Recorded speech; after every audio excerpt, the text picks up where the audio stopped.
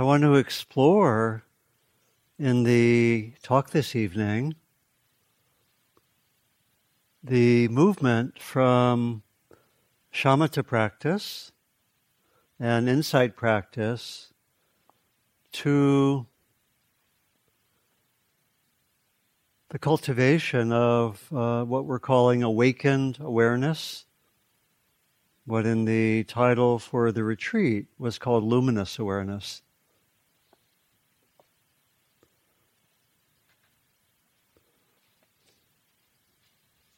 We have 5 main forms of practice in this retreat, supported by the heart practice, for many of us metta, and the movement practice, really helping us to connect further to our bodies. We then have 3 broad areas of practice that have been really the central focus, each for, so far, 2 of them for 2 days. The cultivation of samadhi, first 2 days, and then up through today, insight practice, but particularly focused on cultivating what we've been calling the 3 ways of seeing that bring liberating insight into anicca, dukkha, anatta, impermanence, dukkha, her reactivity. You often translate it as suffering, but I think that can be confusing. And then not self, or anatta.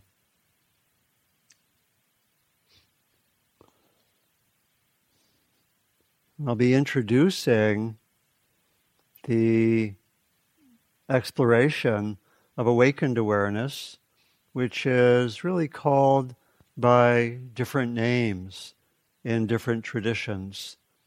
It's a kind of non-dual awareness beyond the structure of knower and known, beyond the solid sense of self, the ordinary self. Also beyond the kinds of meditative selves that we set up, such as have you noticed that we set up a kind of a self in meditation? Like the one who tracks things, the one who knows things. Very important, very helpful, but still a kind of construction, right? And we go beyond that. And we go beyond many of the structures of ordinary experience, time, space, a sense of self, ordinary objects, and so forth. And there's a way in which the first 2 areas really build, really lead to that awakened awareness. And in some ways, we can see that for some of us already happening. So what I want to do in the talk is really cover 3 areas. The first is pointing to how the development of samadhi and the development of insight, as they progress, in a way start pointing beyond themselves towards this awakened awareness. Secondly, I want to talk about the nature of awakened awareness, really with reference to 3 main sources. There are quite a number of sources we could draw from. I'm going to point to the source in the teachings of the Buddha, and then in the Thai forest tradition of the last 130 years, and then the Tibetan traditions of Dzogchen and Mahamudra, going back maybe to their sources in India, maybe 11 or 1200 years. And then thirdly, I'm going to talk about ways to access this awakened awareness, and then in our practice sessions tomorrow, we'll work with some of these access methods. It's actually not that hard to have glimpses of awakened awareness, to have glimpses of an awareness beyond the structures of ordinary experience. It's not so hard to have a glimpse. It's harder, it's hard. I was thinking of an old Woody Guthrie song just came through me. It's hard and it's hard and it's, remember that? Anyway. Okay.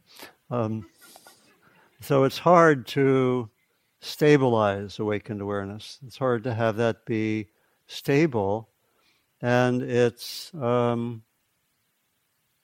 to have it stable in meditation, and it's even harder to have it stable in daily life. That's kind of the progression. You first access it, which is not so hard, and then you let it get more stable, which can take quite some time, and then it's not always linear like this, but then one brings it into more and more of one's life and lives from it.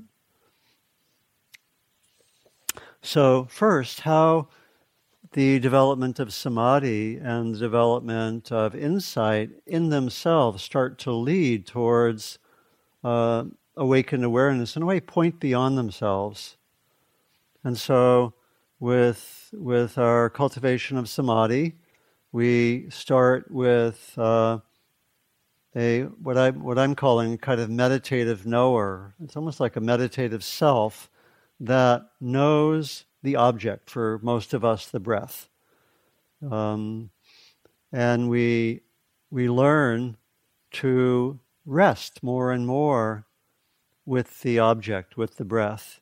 And we go through quite a process to learn to do that with less effort, more ease and relaxation. And I'm reminded of a very helpful way of showing this development of samadhi that Philip Moffitt, who many of you know, offered. He said that, it's something like the upper hand is the consciousness, that's knowing the object, and the lower hand's the object.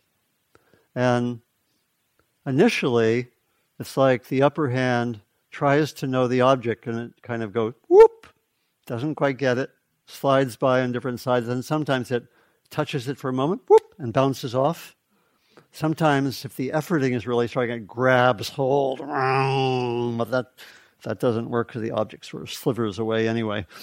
And so we can do it like that, and it takes some time to just sort of land with some ease on the object.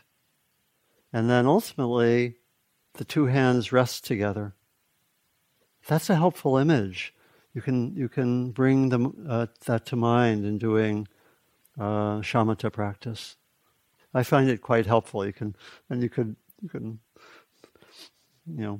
go home, you can tell them, we developed samadhi practice, or we developed samadhi, and here's what my mind was like. But then ultimately, like that.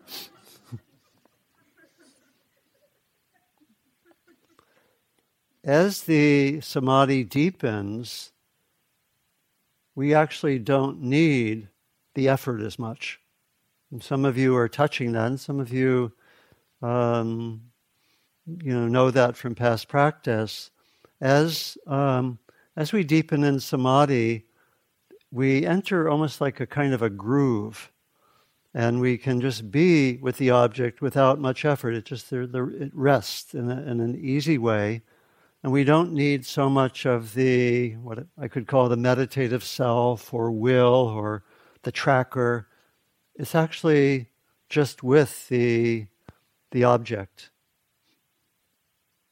And so in a way, the sense of meditative self and the doer and the meditator who has to connect, it starts winding down as the samadhi deepens.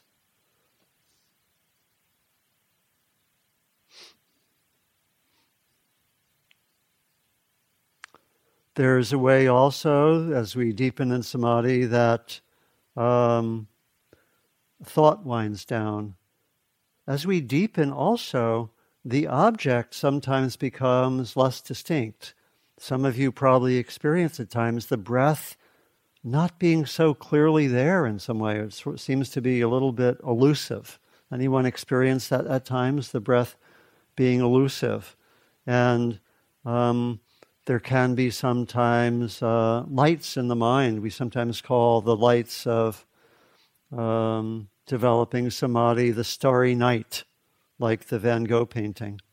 And there are lights, and the object is less obvious, less central. It sometimes starts turning into energy, what seems like energy or like pixels, and the object is kind of vibrant. There's still sort of an imprint around it, so we can still focus on it, but it becomes less distinct. The sense of self and the sense of object are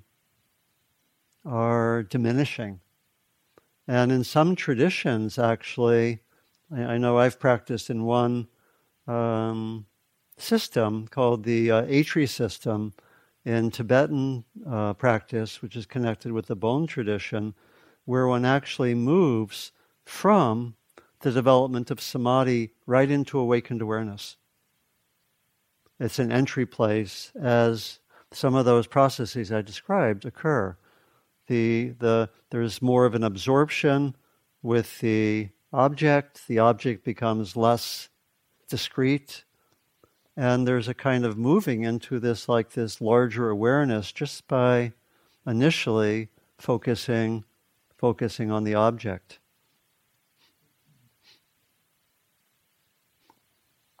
Something similar can happen with insight practice. And again, I think some of us touch that at times. We start by developing some stability of mind through cultivating samadhi, and then we bring mindfulness to the field of experience.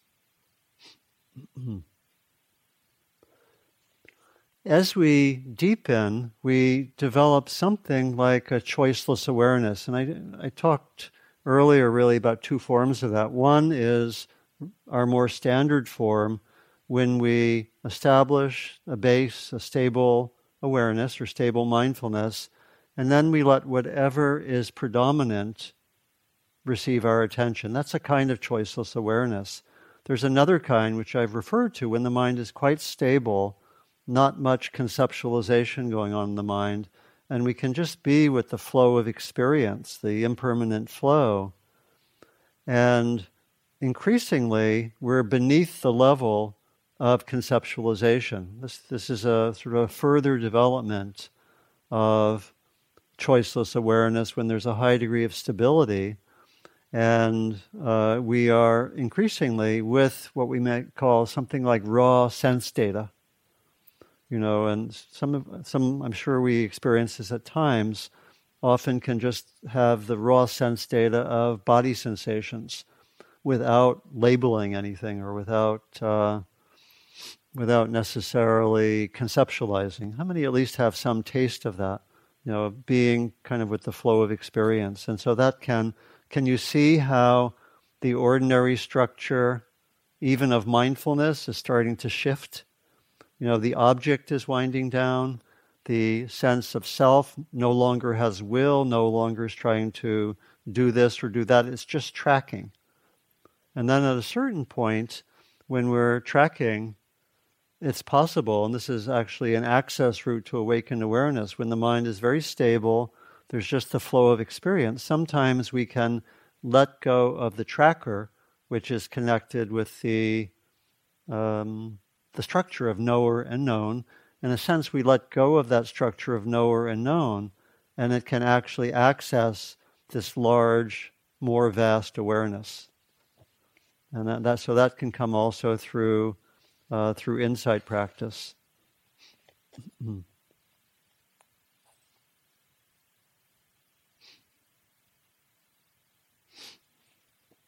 So we can do that sometimes with the cultivation of impermanence, and it can open up to something where there just is a kind of a knower watching the impermanent flow. And again, at times, that divide can lessen. And we, in our practice, we also see dukkha. We see dukkha, we see a strong sense of self that which makes it harder to, or maybe let me back up, that which in which there still are these habitual structures of self. And a lot of our practice is actually seeing those habitual structures of self and habitual patterns of thinking and knowing. And as we see them more, they tend to get worked through, And sometimes for a lot of us, there also are aspects of what I've called sort of a thick sense of self which come up, which actually aren't something that we so much want to go beyond, but sometimes there's a strong sense of self because something is calling for healing. Something is calling to be worked through. And I didn't mention that earlier when I talked about dukkha, but it's actually really important. So, as with the experience of not self, as Devin was suggesting, so with awakened awareness, we have to be careful of wanting to get there too quickly. And it's very important to be with the integrity of the process. And again, sometimes what's coming up is saying, this part of me needs some further attention, some further healing, maybe outside of even of retreat. It could be trauma, it could be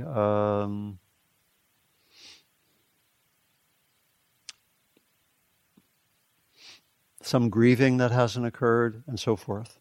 And so I just wanted to bring that in. That needs to be honored, So I'm pointing to awakened awareness, but we really want to honor the process because it actually doesn't work to try to get there too quickly.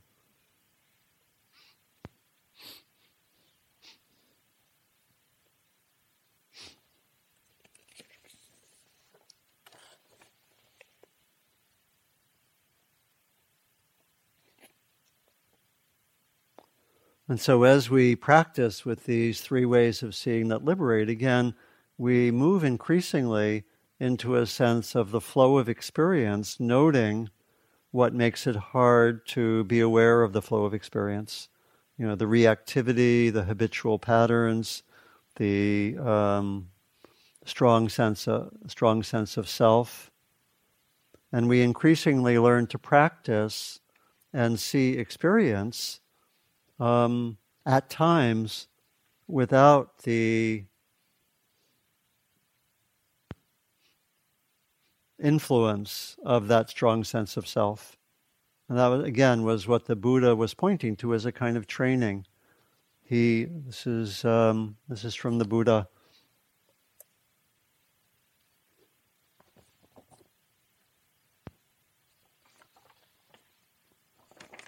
This is how the training should be done. Concerning this body with its consciousness, let there be no self-centered imaginings of I and mine. No such bias. With regard to external objects, let there be no self-centered imaginings of mine, and no such bias. We shall then abide in the attainment of the heart's liberation and the liberation by wisdom.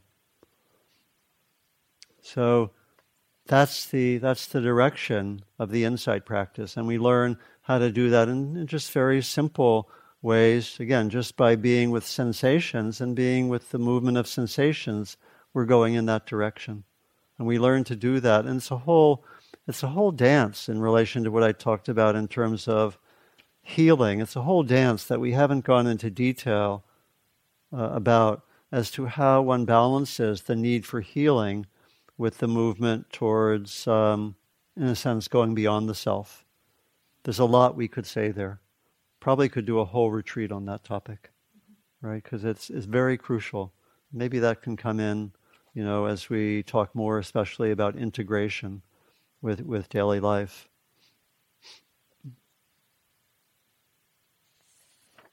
So particularly as the mind gets more quiet, we may have some sense that there is a kind of awareness that is almost like behind experience, in which we're knowing experience.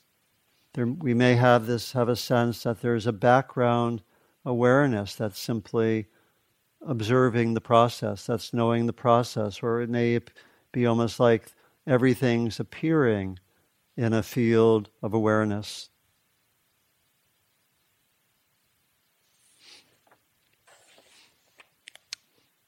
So before talking directly about awakened awareness, I want to make good on Devin's promise that I would give a few definitions. Okay.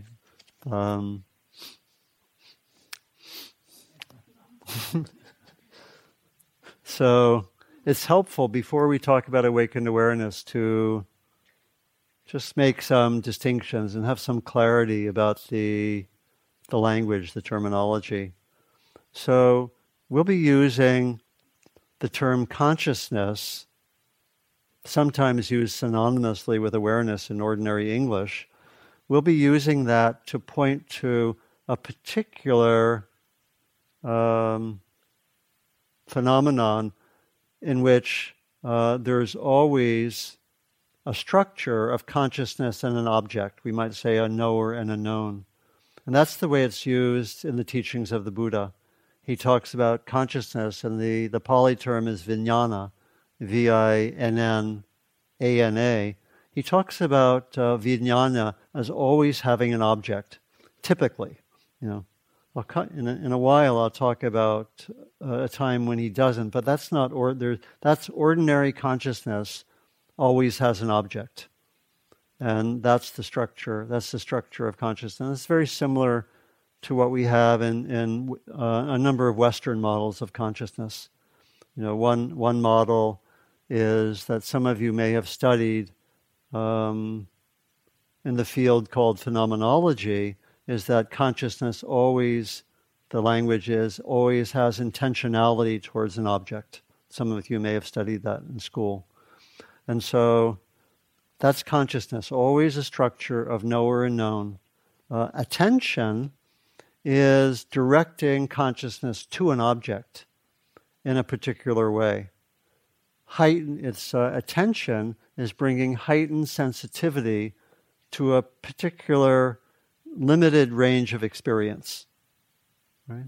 So attention is the drawing of attention, and right now I'm looking at a piece of paper and also at you.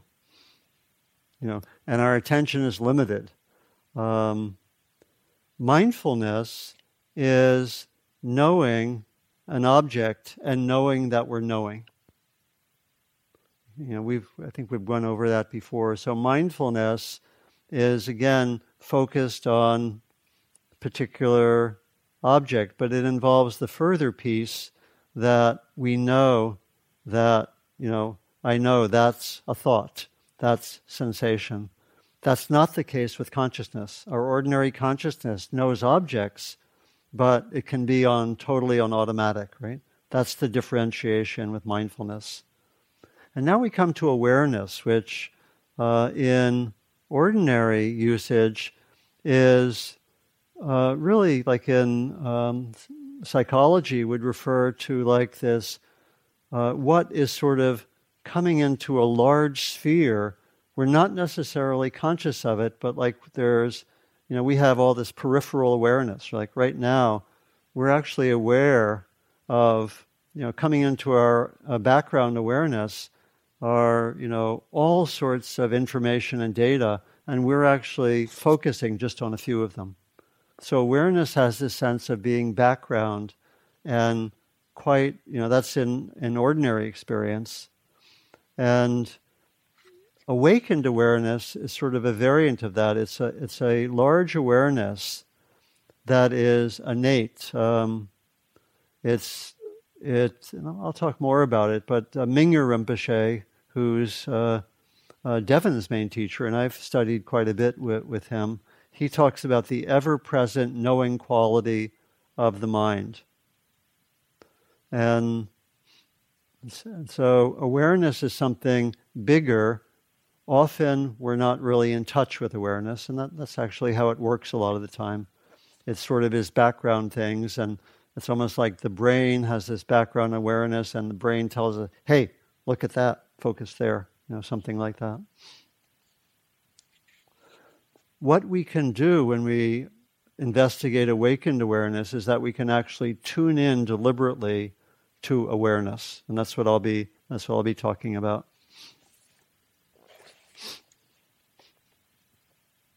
So again, I'll look at this notion of awakened awareness in the context of the teachings of the Buddha and the Thai forest tradition, and then also Tibetan tradition. In the teachings of the Buddha, there's a sense that a kind of awakening is possible at any moment. That a kind of, really, I would say a kind of awakened awareness is there. Most of our practice is more gradual.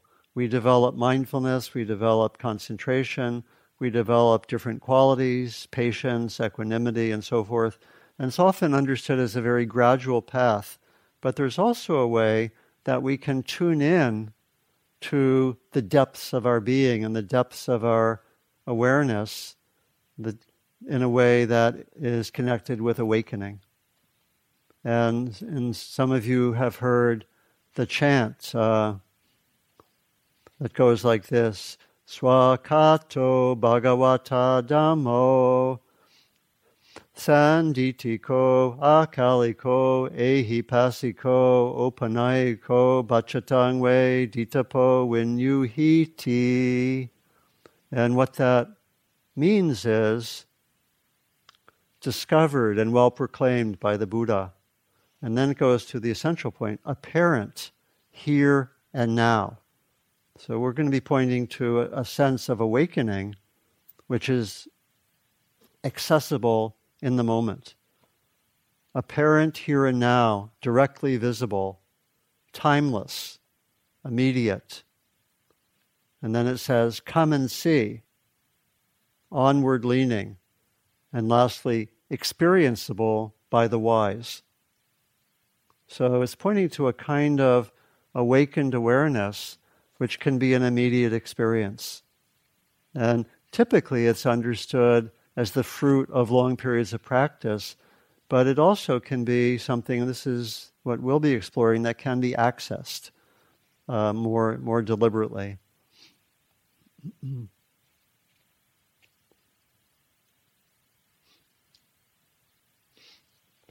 In the teachings of the Buddha, this pointing to a kind of awakened awareness, a different kind of awareness, is just in the margins of the discourses. The central teachings that we know don't have this teaching in an explicit manner, although we could say that it's implied, because I think it's equivalent to the third noble truth, the end of dukkha, right? Because this awakened awareness is beyond dukkha. But there are a few passages where the Buddha does talk about a different kind of consciousness. He says that there is a consciousness, and he uses the word vijnana, but then he gives adjectives which suggest that it's not ordinary consciousness. So he does use the word consciousness. He says there's consciousness that is signless, boundless, and all luminous.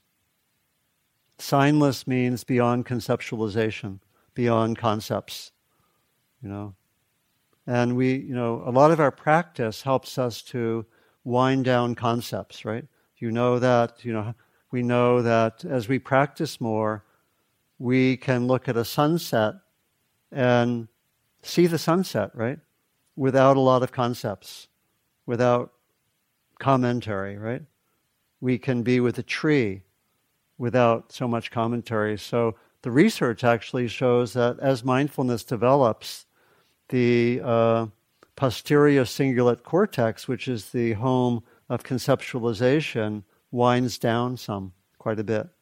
Our ordinary meditation is winding down conceptualization. How many have a pretty direct taste of that winding down, right? I think it's fairly ordinary in a way. And then the second is boundless. The consciousness is like a great expanse, like the radiating metta, really, that it's a sense of great expansiveness, like the heart qualities described as immeasurable. And then lastly, all luminous. Do you want to connect with an awareness that is beyond concepts, boundless, and luminous? Anyone want to sign up? Okay. Okay, I didn't see everyone, but but I'll assume that, well, I don't know what I should assume, but I think we all have interest in that, and it has interest in us. So here's a passage from the Buddha. Where consciousness is signless, boundless, all luminous, that's where earth, water, fire, and air find no footing, meaning concepts don't apply. Both long and short, small and great, fair and foul, name and form are wholly destroyed. That's from the Buddha. So these are just a few somewhat rare passages. Another passage pointing to going beyond concepts, where neither water nor yet earth, nor fire nor air gain a foothold. There gleam no stars, no sun sheds light. There shines no moon, yet no darkness reigns.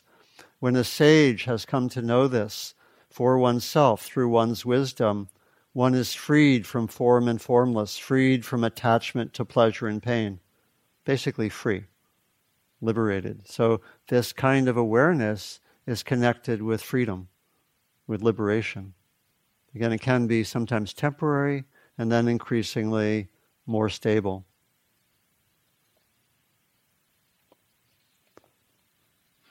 The Buddha is in dialogue with practitioners.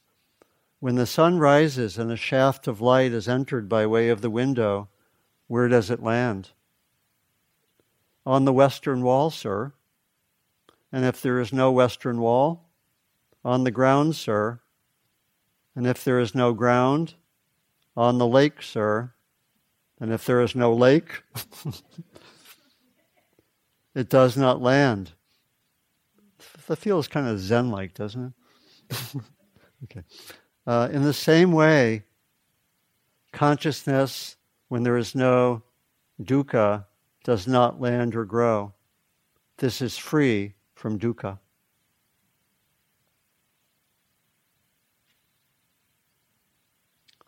Awareness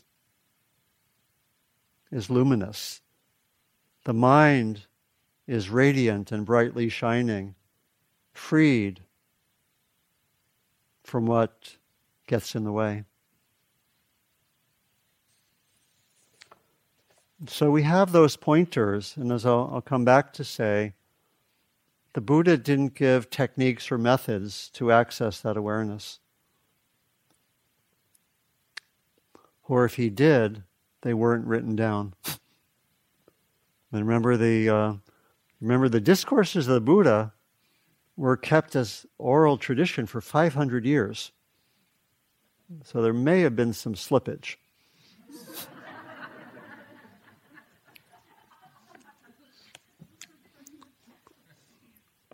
So in the Thai forest tradition, there's something like this awakened awareness, and there's some methodology for accessing it, which we'll explore tomorrow.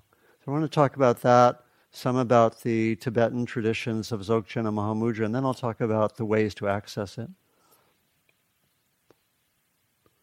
This is from the British student of Ajahn Chah, who was a Thai monk and teacher who I had the privilege of studying with. He says, the aim of the practice is subjectless, objectless awareness. That's his language. It's like awakened awareness. The heart rests in the quality of open, spacious knowing, and there is the recognition of the mind's own intrinsic nature. It is empty, lucid, awake, and bright. So this is coming from the Thai forest tradition. There are a lot of similar descriptions, quite beautiful. We posted some images here, and you can't see them so well from afar. You can come up and look at them later. On the left is one of the persons who helped really let the Thai forest tradition, which again, pretty recent, develop, Achan Sao, who was the teacher of the person to the right of him up there, Achan Man, who was like a spiritual genius, lived from about, I think, 1870 to 1949, wandered around what is now Thailand and Burma, practicing. If you read his biography, which is on the web, it is wild. He was just, his mind was very well developed. He talked about the radiant mind. And I'll read some passage. He talked about the radiant mind or the primal mind. The primal mind is radiant and clear by nature, but is darkened because of corruptions. Does that sound similar to what we heard from the Buddha? There's a primal radiant mind.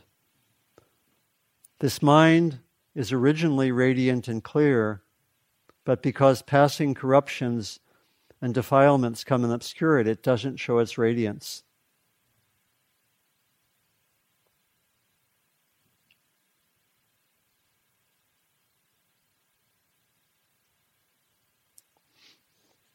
One of the students of Achan Man was Mei Chi Chow.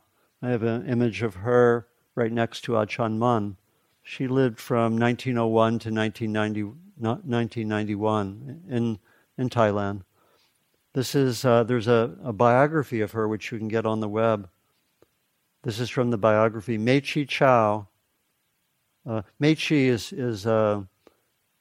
just a name for a woman monastic, female monastic. And I won't go into some of the background of that, but that's Mei Chi is just a title for a kind of monastic. Mei Chi Chow had investigated and understood conceptual phenomena so thoroughly that the clear, bright essence of her mind no longer made conscious contact with concepts. Thought and imagination within the mind had come to a complete halt. The mind's essential knowing nature stood out alone on its own. Except for an exceedingly refined awareness, an awareness that suffused the entire cosmos, absolutely nothing appeared. Mind transcended conditions of time and space, a luminous essence of being that seemed boundless. You hear some of the echoes. That seemed boundless, yet wondrously empty, permeated everything. Everything seemed to be filled by a subtle quality of knowing, cleansed of the things that clouded and obscured its essence. Her mind revealed its true power.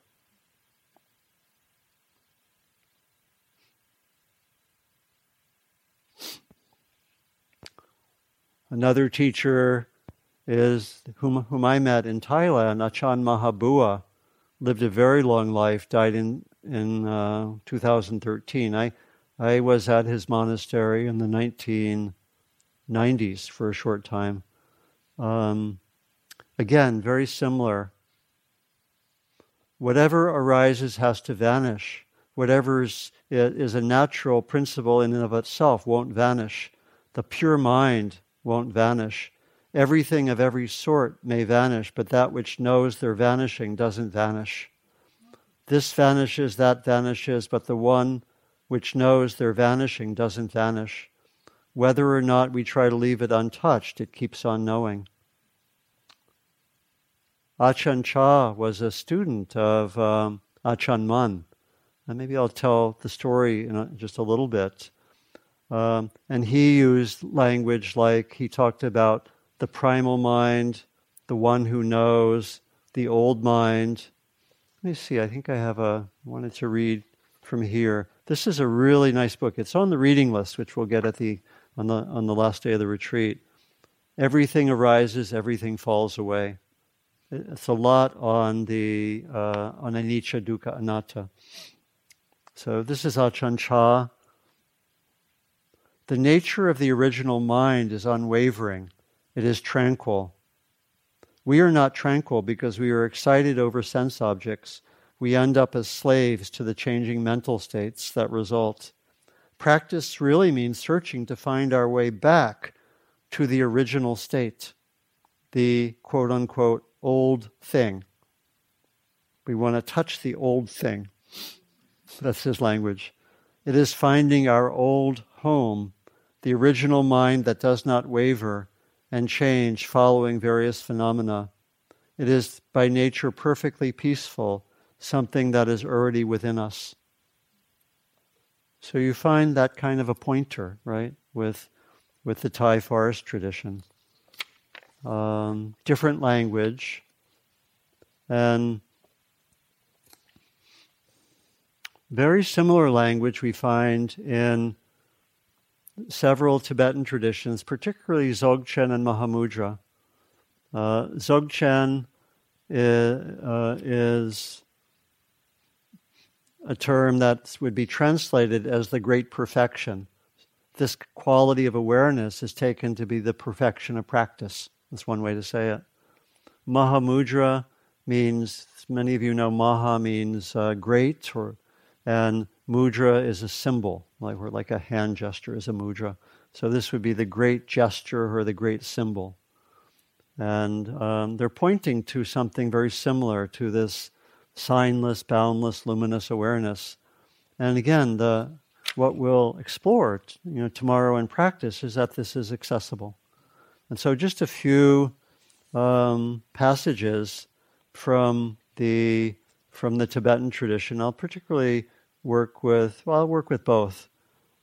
This is from one of the great masters of Dzogchen named Longchenpa, who lived in the 14th century. And there's an image of him on the third row, second from the left. He says, "Awakened mind is by nature primordially pure."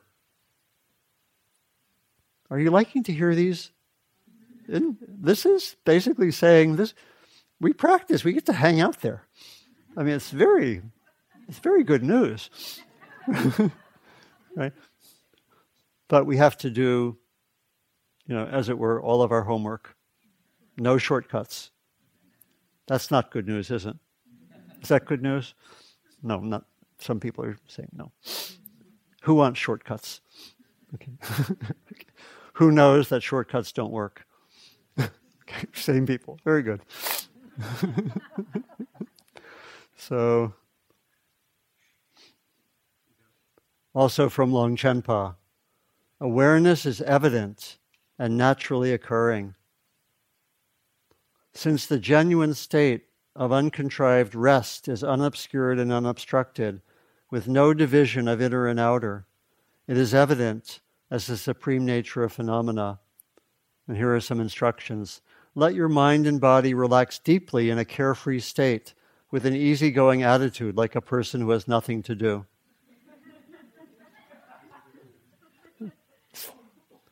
We'll explore those instructions tomorrow. Just do nothing. Easier said than done, right? I'll get to that in a moment. I was thinking I once was asked by a teacher. I had a 10-day retreat, and he said, "I want you to do nothing. Don't even meditate, but be aware." Yes. And I thought it was really cool. But I have some old history and habits as a doer. Anyone else here a doer? Okay, I think there is some social and cultural conditioning around that, to say the least. And so I found myself doing the retreat and really enjoying. I just said doing the retreat, didn't I? And I was meditating and really enjoying not doing, and then I found myself saying, "I'm not doing really well."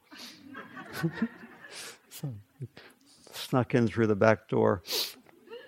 And so here's another expression of this. This is from the Mahamudra tradition from the 16th century, Dagpo Tashi Namgyal.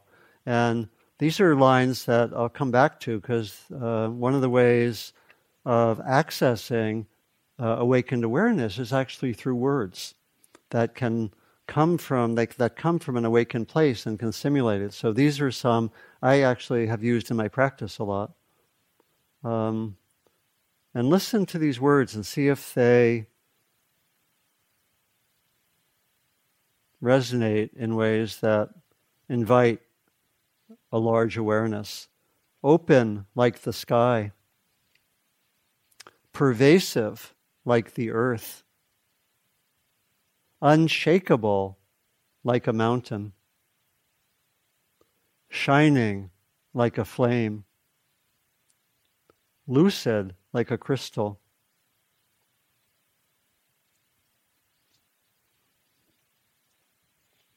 Again, taken to be a natural quality of our being that's accessible. Sometimes some call it natural awareness or the natural state, different language used. And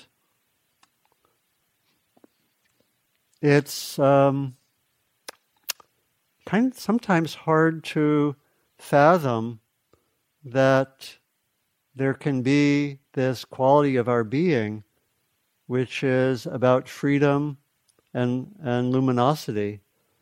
There was a great yogi and adept named Naguma from I think around the 11th century, and she had these lines. She said that this awakened awareness is so close we cannot see it, so simple we cannot believe it, so profound we cannot fathom it, so excellent we cannot accept it for ourselves.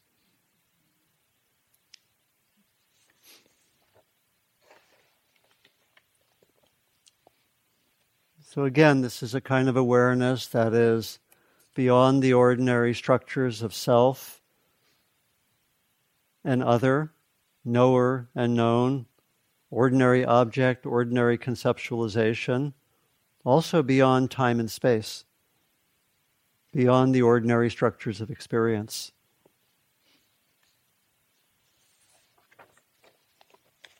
It doesn't involve effort. In some traditions, it's called non-meditation. It's also sometimes said that when one has access to this kind of awareness, one is destroying meditation. So we'll do that tomorrow. Okay, so last part. How do we access this awakened awareness? And we'll explore a few ways of accessing. First of all, to say that this awakened awareness sometimes occurs naturally in our experience. We may have that experience in the wilds for a moment. We may have that experience sometimes in a moment of deep creativity. Something may open up. It can happen when there is profound love and connection between, let's say, two human beings. Something can open up that's like this. And so it can open up outside of meditative traditions. You know, people might sometimes use the language mystical experience. And some, that covers a lot, but some kinds of mystical experience can look like this. So that can happen. So there are a lot of different access routes. When I studied with Mingyur Rinpoche for a month, he gave 10 access routes to get to awaken awareness. I'm going to talk about maybe 5 or 6 briefly here, and then we'll explore them in the next 2 days. Okay.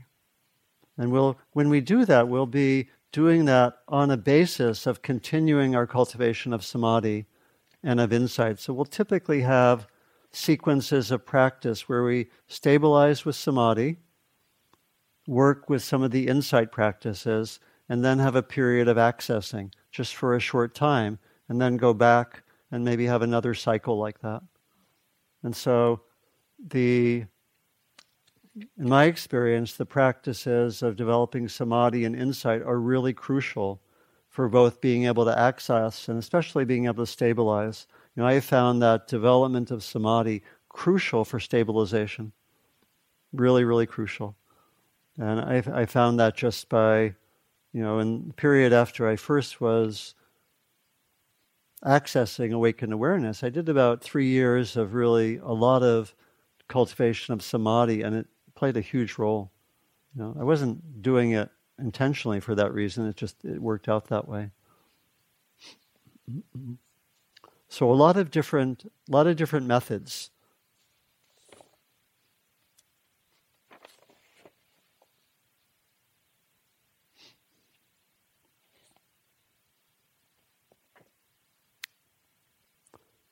So one approach that we'll explore is letting go. That sense of doing nothing, letting go of effort. This is from Tilopa, who some say was Naguma's brother. These are some instructions for awakened awareness when one is ready. Don't recall, let go of what is past. Don't imagine, let go of what may come. Don't think, let go of what is happening now. Don't examine, don't try to figure anything out. Don't control, don't try to make anything happen. Rest, relax, right now, rest. Those are instructions. Okay, we'll work with these in different ways. This is from Longchenpa. Given awareness which is not cultivated in meditation, crucial point, and in which nothing is discarded or adopted, if you meditate again and again, you will see that there is nothing to cultivate in meditation. Nothing to cultivate in meditation. This is the meditation of omnipresent awareness. And there are other passages like that. That's actually part of the rationale for a lot of Zen practice, like with koans. You get exhausted by doing koans, which go beyond the ordinary conceptual mind. At a certain point, you just give up, and something opens up. There's something interesting, right? Related to that, interestingly, I know from Mingyur Rinpoche, he said, you can also sometimes access awakened awareness when you're totally exhausted, and the mind is just not going anywhere. Also sometimes when you're startled. And, so they use that sometimes. One of the access methods is just to startle, like say, "Pay!"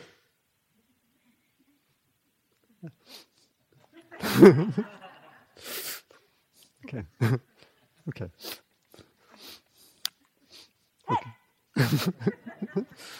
And so, different ways of, and he also said sometimes when you yawn, look for awakened awareness after you yawn. So interesting. So letting go, sometimes because we're exhausted, sometimes deliberately. Another method is becoming aware of awareness. This was more used in the Thai forest tradition. Ajahn Chah heard there was this great teacher, Ajahn Mun, and he went looking for him. Ajahn Mun was walking all over Thailand and what's now Burma with a group. He didn't have email. And he was hard to find. Ajahn Chah wandered around trying to find him because he heard there was this great teacher. He found him eventually. And he said, "Oh, let me study with you." But then he found out they belonged to different lineages in Thai Buddhism. And according to the regulations, if you weren't in the same lineage, you only could study for 3 days with a teacher. So Ajahn Chah said, "Okay, I'm ready to give it up." And Ajahn Mun said, "No, stay in your lineage. I'll give you instructions in 3 days. And we need some good monks in your lineage." And so 3 days, the essence of the instruction was notice phenomena occurring, stay with phenomena, and then notice, let phenomena be in the foreground. Notice that there's awareness in the background, that's knowing the phenomena. And then find a way to let the awareness be the foreground and the phenomena the background, and stay with the awareness. That was the core of the instruction that Ajahn Chah got. He practiced it for the next 3 or 4 years, maybe longer, maybe 7 or 8 years. right? So that's the second one, becoming aware of awareness. Some other traditions, one can use inquiry, like, who am I? Some of you know, that's used in a number of traditions. Not in the traditions I've named, but it's used in other traditions, or in some Zen tradition. I know in Korean Zen, as I heard from Stephen and Martine Batchelor, in some parts of the practice, they would just sit and say, and ask, what is this? And kind of that inquiry would wear out the mind and something might open up. So that's a method. There's another method, which I think this may be the last one I'll name, which works with phrases or with passages, with words, and kind of like what I gave when I said, open like the sky, pervasive like the earth. I used to use that to invoke the awakened awareness, that the words can sometimes invite that. Did you feel something happening a little bit with those words, like something kind of opens up some, even if a little bit? And so I learned about this method from a teacher who lives in the Bay Area named Nam Thupten. How many of you know Nam Thupten? Some. And he lives nearby. He was very generous with me for about probably a 2-year period, gave me a lot of guidance. He told me about some of the methods they used in ancient Tibet that he learned, particularly what are called dohas, which are using words that come from maybe writings or almost spontaneous poems or songs that come from the place of awakened awareness, like the words that I read. And one can recite these, and they can invite that quality of awakened awareness. I used to use the ones I mentioned, open like the sky. I just used to say that, be outside and be with the sky. And another method that some of you know is like actually to be with the sky and let the mind, like the spacious sky, invite the spacious mind. That's another practice commonly used. And so I would be outside with the sky and use these words. Another phrase I used was simply rest in awareness. And that would, at a certain point, that would invite something.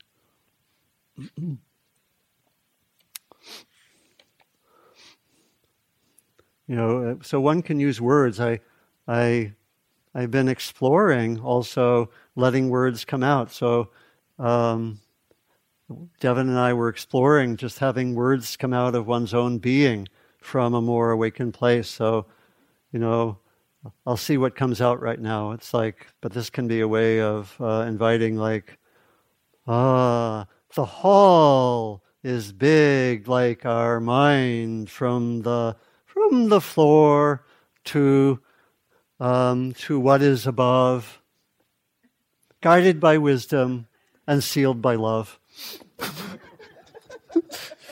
Okay.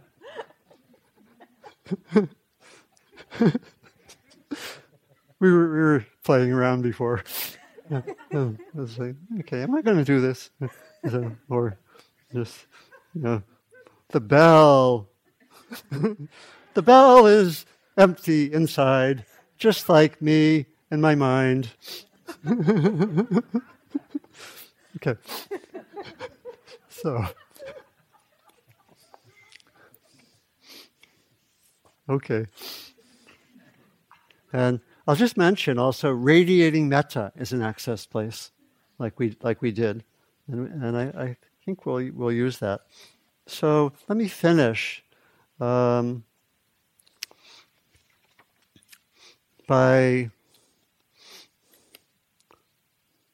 remembering that all these practices go together, right? And that the accessing is not so hard. One can access for a little while. But then the stabilizing takes time, and it's quite mysterious. I can see my own development over quite a lot of years, and it's mysterious. And we have to do the practice of developing stability And then the kind of the healing and purification work connected with insight practice. It's a whole path, right? It's not, they're not shortcuts much as we might like them. And so let me end.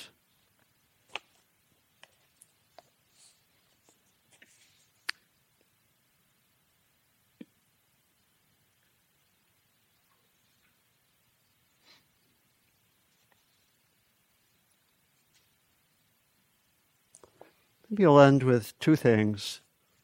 The first is, this is from Ajahn Mahabua, when dukkha is completely stopped, nothing remains. All that remains is an entirely pure awareness. This is not a noble truth. It is the purity of the mind and heart. If you want, you can call it nibbana. There's nothing against calling it whatever you want. All I ask is that you know this marvelous, extraordinary Dhamma, its excellence, exists on its own accord without our having to confer titles.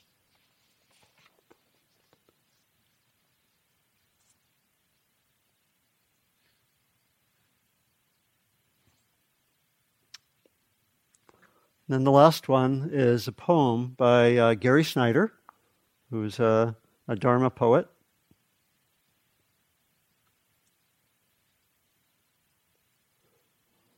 The Dharma is like an avocado. Some parts so ripe you can't believe it, but it's good. And other parts hard and green without much flavor, pleasing those who like their eggs well cooked. And the skin is thin. The great big round seed in the middle is your own original nature, pure and smooth. Almost nobody ever splits it open or ever tries to see if it will grow. Hard and slippery, it looks like you should plant it, but then it shoots out through the fingers and gets away.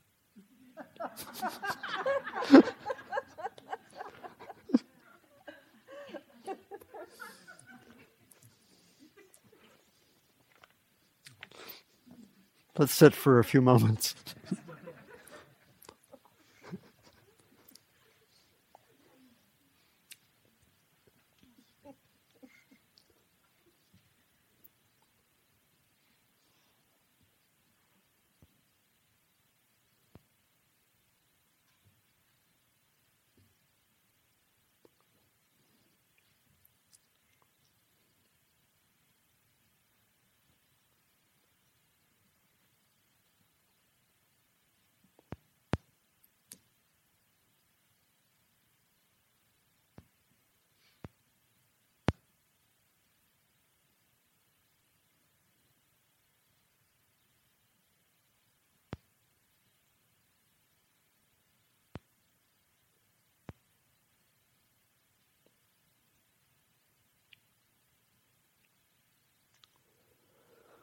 Thank you for your very kind attention.